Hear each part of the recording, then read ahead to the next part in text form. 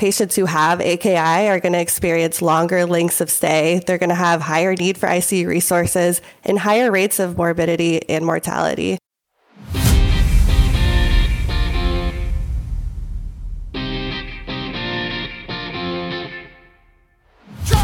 Hi, everyone, and welcome to the PedsCrit podcast. My name is Zach Hodges. I'm a current pediatric ICU fellow at UT Southwestern in Dallas. And I'm Alice Shanklin. I'm a critical care fellow at Children's National in Washington, D.C. Alice, will you remind our listeners what we do here at the PedsCrit podcast? Absolutely. PedsCrit is a collaborative educational PICU podcast. We are working with pediatric critical care educators around the world to create high-yield blog and podcast episodes on core PICU topics. And listeners, if you're a pediatric critical care provider and would like to become involved in this project, be sure to reach out to us by email or on our website at pedscrit.com.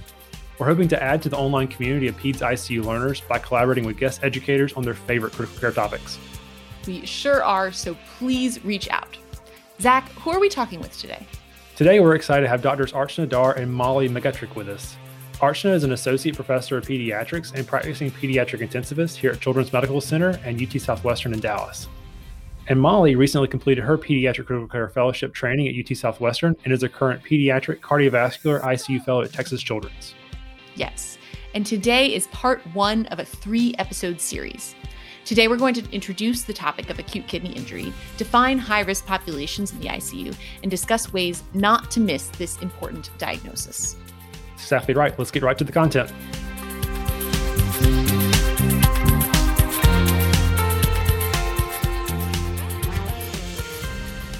All right. Well, thank you for joining us on today's podcast episode on acute kidney injury. Let's just jump right into the content. So to get things started, how big a problem is acute kidney injury and why should we care about this? So acute kidney injury it's a big problem. It's a morbidity that we see in up to 30% of patients that are admitted to the PICU. And when you look at certain subpopulations, especially those who've been on cardiac bypass, it could be much higher, up to 50%. So it definitely is something that we need to know a lot about as we work at the PICU. And what data is showing is that patients who have AKI are going to experience longer lengths of stay. They're going to have higher need for ICU resources and higher rates of morbidity and mortality. I agree with Molly. I think it's a huge problem. And what makes it most concerning is that it does not announce itself. It's very subtle. 1/3 of the ICU admits are at risk of AKI, but we often miss it. So I tell all the trainees to look for it. When you're watching the monitor, this is not a vital sign that's visible, but ask for the urine output and follow it serially throughout your shift in the ICU. I think it's a very important 5th vital sign to follow to identify AKI. I absolutely love the framework as a 5th vital sign. If you're worried that a patient is going to be hypotensive and tachycardic and you can't stop looking at their monitor, then you also are actively worried about their urine output. I really appreciate that. Oh, yeah. So whenever you work with Dr. Dhar in the ICU, she will be asking you, why has this patient not peed in 4 hours? So we are definitely very cognizant here of urine output. Oh, good. Well, I like that. I think that I should do it better. So how do we define, what exactly do we mean by acute kidney injury? I mean, globally, acute kidney injury is defined as a decline in kidney function from baseline over a period of 7 days or less. Sometimes it can be transient, but when it doesn't return to baseline within 48 hours, we put this into the category of persistence. There have been, over the years, many different utilized classification systems for AKI. Right now, we use the KDIGO classification, but what we like about this one is it can really be used to define AKI in as short as 6 hours. I agree. We have to look for it within 6 hours if you have decrease in the urine output or rise in your serum creatinine, KDIGO, which stands for Kidney Diseases Improving Global Outcomes. It's a consortium which is focused on improving outcomes for renal diseases, whether it's acute or chronic. And they define it as short as 6 hours of decrease in the urine output, you have to be considering AKI. And we'll be sure to dive into those KDIGO guidance later in our conversation. So first, let's kind of get some more background on the nuts and bolts of acute kidney injury. We all know about the classic categories of pre, post, and intrinsic renal causes of AKI. Do you guys feel like this is a helpful clinical framework in the ICU? I mean, yeah, I think in medical school, we're taught these buckets to really learn how to define what the different causes of acute kidney injury are. However, the underlying etiologies for critical illness admission, iatrogenic features can really all contribute to AKI. So essentially, our patients may not fall into one single bucket, but I think it does provide a good framework for which we can expand upon. So we know pre-renal is going to be anything that affects perfusion to the kidneys. Intrinsic renal is any insult directed directly at the parenchyma, the glomerulus, or the tubules. And then post-renal is really anything that's going to obstruct your urine flow. Yeah, and I think we see quite a bit of pre-renal in the ICU because there's impairment of perfusion to the kidneys very often in patients with shock.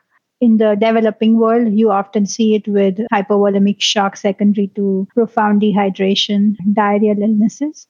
In our ICU, trauma, hemorrhagic shock is often a very common contributor to a pre-renal insult. And then we should not forget our other causes of shock, which will lead to pre-renal insults.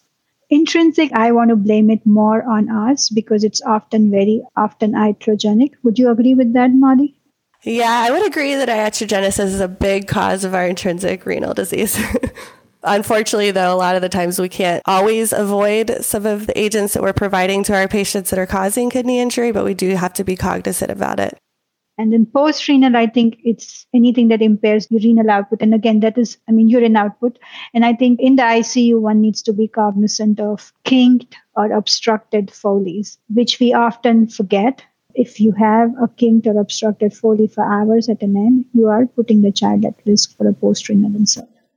Oh, absolutely. And unlike an intrinsic renal injury from antibiotics or medications, an obstructive renal injury seems so preventable. I can imagine that that's very stressful. Absolutely. So, and I think to some extent, even the intrinsic renal injuries, especially those which are caused by use of certain medications together, the risk or the damage can be mitigated if we are cognizant of it and watching for it. Now, we can't avoid certain antibiotics, but we can avoid combinations. We can use dosing, which is more renal friendly. So there are strategies that can be put into place to mitigate the risk. Oh, absolutely. Let's dive into that more. What do you think about the common medications that are causing your intrinsic renal injury and how you think about those? So when I think about the common medications, first of all, I think of the big gun antibiotics. So vancomycin is probably the first one that comes to everyone's mind, but you also have to think about amphotericin, aminoglycosides, and sulfonamides. And most likely every patient who is septic or immunocompromised in the unit is probably going to be exposed to at least one of these medicines, if not more. And then you have your antiviral medications. So all of your Ovirs, your acyclovir, ganciclovir, cidofovir, those are definitely going to be implicated in some kidney injury. Chemotherapy is also important. We see a lot of patients who have hematologic and solid tumor malignancies, and so we see a lot of AKI associated with these chemo agents as well. And then some other things that we like to think about are NSAIDs. So this comes into play when we have post-op patients or a patient who comes in with multiple drug ingestions. And those with rheumatic diseases who are on chronic NSAIDs. And they're interesting because they can cause injury via a variety of mechanisms. They cause acute tubular necrosis. They could also cause acute interstitial nephritis in some patients. And essentially, they block the action of prostaglandins, which autoregulate blood flow to the kidney and can cause a pre-renal AKI. So, I always like to highlight the example because we're in the South. It's 100 degrees in Texas right now, as you have the football player who's been outside playing all day, doesn't drink any water, all of a sudden he's cramping and then takes 800 milligrams of ibuprofen and there you go, you have kidney injury. I have to admit, we know that they reduce renal blood flow, but I forgot about the acute interstitial nephritis component and how that this is just a different mechanism, different pathway. I think in the neonates especially, we have to be very cognizant because most of them are on gentamicin, acyclovir if there's concern for an infectious insult. And if they are in the cardiac ICU, often Toradol is used for pain control, post-operative procedure or post-cath. And that's the perfect storm. You've created it. Sure. So we've covered already many of the common causes of pre-renal AKI, post-renal AKI in the ICU, and even touched on some of the important medications that cause intrinsic AKI. Are there any others that you might want to cover in the ICU? I think we did not dwell on the fact that intrinsic AKI may also be caused by iatrogenic hyperchloremic acidosis. I think most intensivists now try to limit the use of normal saline. We try to go for plasmolide or Ringer's lactate as your maintenance fluids. And one of the reasons is the chloride content of normal saline, which has been implicated in quite a bit of evidence for causing ATN and thus intrinsic AKI. Yeah, I will say that I did not appreciate the role that hyperchloremia played in AKI until into my fellowship, but there has been a lot of evidence that has supported this. And now I think that's why many of us cringe when we hear about massive fluid resuscitation with normal saline-containing fluids. And it's such a paradox, too, because early in your career, you just want to hydrate as much as possible to protect the kidneys. But if you make them acidotic, you'll cause vasoconstriction and inflammation at the level of the kidney and then make the AKI worse, right? And so I think you want to be both a fluid steward and make sure that you're not dehydrating your patients. I don't know. It's clear as mud, I know. And I think we need to be careful. The sepsis guidelines talk about using normal saline or albumin for the initial resuscitation. So I think the verbiage in the surviving sepsis guidelines talks about using other solutions or other fluids, but it has not come out clear-cut as a guideline. So most places do continue to use normal saline for resuscitation as well as for maintenance fluids. Yeah, it's definitely the norm here.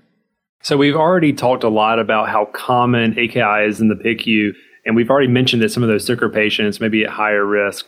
Are there any other special populations that you want to be more careful about monitoring for the development of AKI? Maybe those cardiac patients?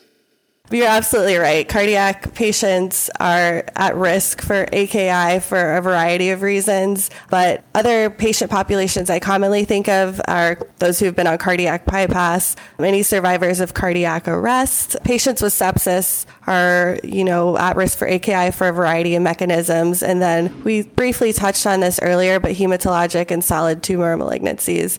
And I joke with the residents all the time, really any physician or nurse taking care of PICU patients is at risk for AKI. Sure. There was a study you wanted to mention, right, about this? Yeah. So funny enough, about 10 years ago, some investigators in London conducted a study that they named the PARCH trial, which stands for Prospective Analysis of Renal Compensation for Hypohydration in Exhausted Doctors. And so essentially they looked at junior doctors in the ICU and compared their features to patients they cared for. And they found that doctors were more likely to fall into the risk category of AKI than their patients, and they were also more likely to be oliguric. So although we know much of this is due to the fact that we control our water intake, we may have time constraints preventing bathroom breaks, etc., the authors concluded that we should be more attentive to our own renal function and drink more water. Oh my gosh. They literally compared it to their patients. That is so funny. Yeah, they said that 22% of these doctors were oliguric, though if you've ever seen how hard the residents work in the PICU, it's probably much higher than that. Yeah, I think it's a big five that you need to watch out for in the ICU. Sepsis, post-arrest, hematologic malignancies, solid tumor malignancies, and then, of course, your cardiac population, which is special and separate. But that should really raise your antenna, and those are the patients that you really need to be monitoring your urine output. Oh, wow. So the big five, the list of the most high-risk conditions, the sickest patients. The big five really need the fifth vital sign is what I tell myself when I see that patient come through.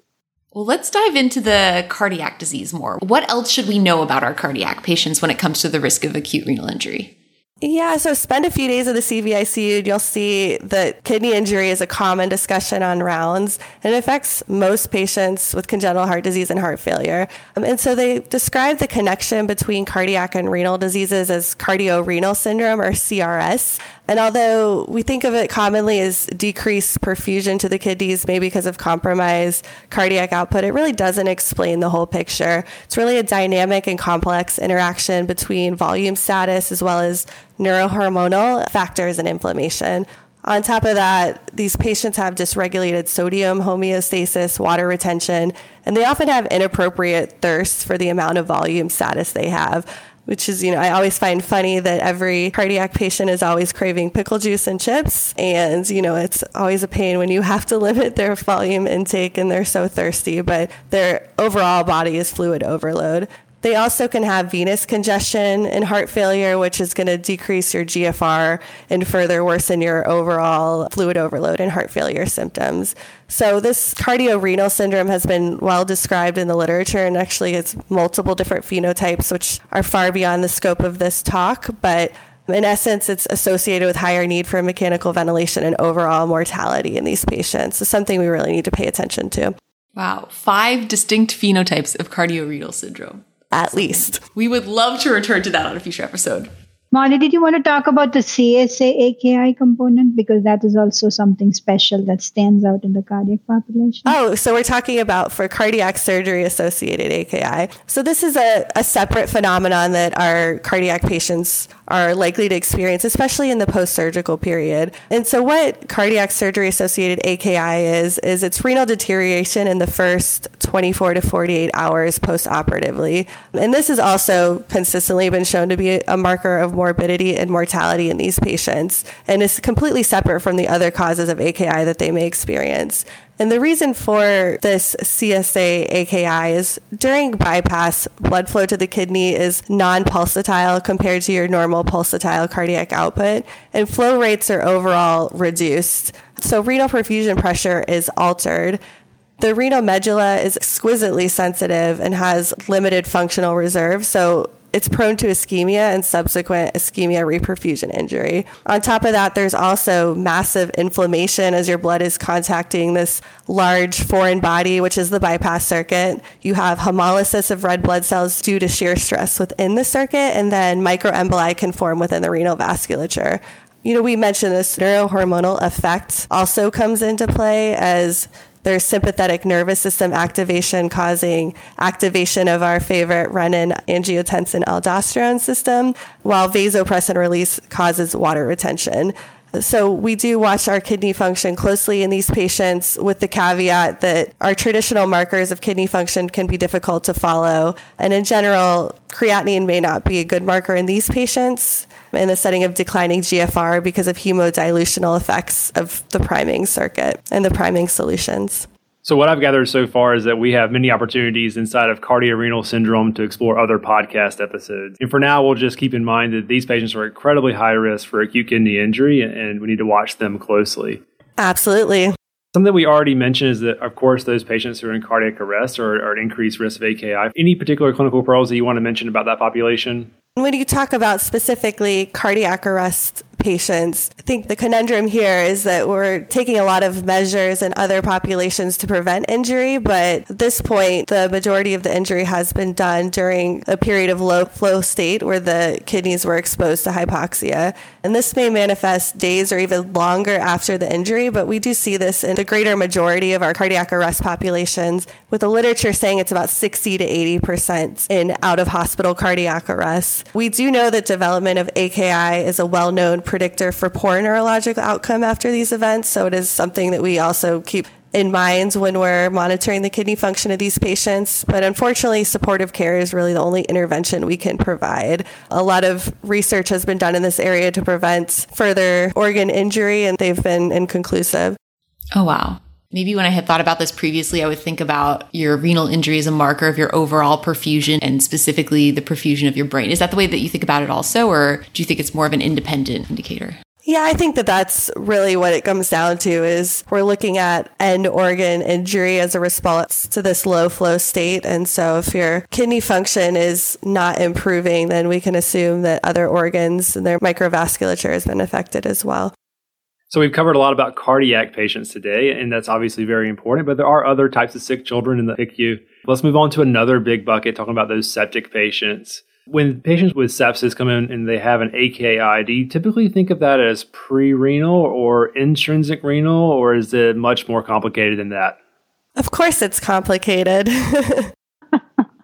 Sepsis is very complicated and it's not as well understood as we would like it to be. It is pre-renal. If you think of it, you think the first thing that comes to your mind is that decreased renal perfusion, hence hypovolemia. But that is not the end of it all. There's a lot of other factors that come into play. I think some organisms, some bacterial organisms can directly cause renal injury. Like we know the streptococcal species or candida can directly damage the renal parenchyma, so they can cause injury that way. The other mechanism is the immune pathway. Immune mechanisms come into play. They destroy the bacterial pathogenic membranes, and that may also compromise the innocent endothelium in the process. The capillary leak is what we talk about. When the endothelial structure of the capillaries changes, it leads to leakage of the fluid into the interstitial spaces, and the inflamed endothelium may have further decrease in its reactivity to vasoconstrictive agents. I think those are the factors that come to mind. Molly, am I missing anything else in the renal injury caused by sepsis? No, I mean, I agree with everything you're saying. I always like to think about it as the immune system has a great mechanism in place for destroying our pathogens, right? So we think of the membrane attack complexes we learn about in med school that really create holes in the membranes of our bacteria, but those can also create holes essentially in the endothelium in the process, which is causing this leakiness. And we always talk about third spacing, where we have volume, but it's not remaining in the vasculature, and it's leaking into this quote unquote third space, which was actually coined as a non-functional compartment of the body where fluids they thought would accumulate during surgery. But we know that this is to be the interstitium essentially. But, on top of that, you have inflamed endothelium, which causes your reduced reactivity to any kind of vasoconstricting agents. It also causes altered signaling of your cellular components like your platelets and your leukocytes, which cause aggregation, and you see microthrombi forming in sepsis. And this can occur in multiple different organs, even especially within the kidney. And so you can have decreased blood flow at the macrovesicular level and the microvesicular level as well. And so this is the difference between a hypovolemic patient with low urine output bump in their creatinine and a septic patient with low urine output bump in their creatinine, is that you expect much more direct renal injury from microthrombi, from the interstitial edema and things like that. Correct. So hypovolemic shock versus septic shock, the difference in the renal injury is what you're trying Yeah, and you may see with your run-of-the-mill hypovolemic patient, you give them volume and they improve. That's not necessarily going to be the case with your septic patient, as it's not going to remain in your effective circulation. All right. And then the other one of the big five that you guys had mentioned was oncology patients. And so how do we think about our oncology patients and protecting their kidneys? So this is a particularly high-risk group, and it's also heterogeneous in that you have your solid tumor malignancies, you also have your hematologic malignancies, and there's some overlap and some differences between the two. But essentially, when I think of hem-onc patients, I think of a few big buckets of why they have kidney injury. Number one is going to be your chemotherapy. Then you could have components of tumor lysis in certain populations. These patients generally have a need for IV contrast, and there's much literature to support that this is harmful for the kidneys, though I know it is a little bit controversial at this time. And then they are at high risk for infection, and they have a lot of sepsis rule out, so therapies come into play with here too. When I think about chemo, there are many agents that are implicated or may cause some degree of AKI, but I like to think of the Cs that are bad for your kidneys. So you have your cisplatin and your carboplatin, which are nephrotoxic, but then also cyclophosphamide causes hemorrhagic cystitis, so may cause a post-renal injury as well. And then other agents that we commonly use include methotrexate, ifosfamide, and adriamycin. Tumor lysis, on the other hand, is the result of massive death of tumor cells due to either chemotherapy, or can even occur in spontaneous lysis when the tumor burden is high. So this is common with Burkitt's, ALL, AML. And because of rapid cell turnover, you have a release of intracellular contents. And these patients will have hyperuricemia, hyperkalemia, hyperphosphatemia, and then secondary hypocalcemia as the phosphorus binds up the calcium. So yeah, definitely a lot to keep in mind with these patients. They're high risk, and there's multiple different reasons that they could have an acute kidney injury. We'll have to keep in mind those Cs that you mentioned, so cisplatin, carboplatin, and cyclophosphamide.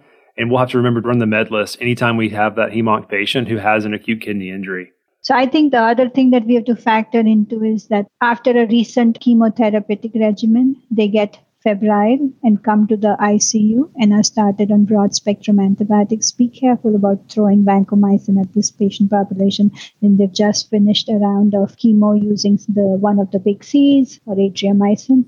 Just keep that in your list of things to avoid if possible. Sure. Again, another opportunity for another different type of AKI for these patients. So Molly, you mentioned tumor lysis syndrome. That, of course, can be its own podcast episode, but also touch on something that's controversial in contrast-associated nephropathy. You want to explore for us what the latest evidence is about that in pediatrics, and what can we know, what do we don't know about contrast-associated nephropathy? Yeah, it is somewhat controversial, though I will say a lot of the literature that I have read has been looking at patients who have normal renal function. And so a lot of our patients in the ICU, whether or not they're hemonc or not, are going to have some baseline risk for acute kidney injury, or they may already have baseline reduced glomerular filtration rate. Essentially, contrast-associated AKI is the development of kidney injury after receiving IV contrast. And as we're seeing, as we're doing more radiographic procedures, imaging techniques are being developed, and we're trying to diagnose these cancers, the use of contrast has been on the rise. Therefore, we need to do more investigations in this area to determine whether or not these agents are safe, and if so, how much and how frequently. The pathophysiology is really incompletely understood, but it's probably a combination of vasoconstriction and direct renal injury from the contrast. So you're seeing this as an area of further work because our oncology patients are not previously healthy kids. We have all of these other factors. Correct. I think it's always going to be weighing the risks and the benefits. So a lot of the times we take the risk if we know that doing this diagnostic procedure is really going to affect our treatment algorithm or our plans to escalate care. So each patient is going to be weighed separately. Maybe a discussion with your radiologist, with your oncologist, and with your ICU team about whether or not a patient would benefit from the scan. But what the evidence does show is that children who have received contrast for a CT scan, if their baseline GFR is normal, then they're likely not going to suffer significant renal injury. And if they do, it's transient.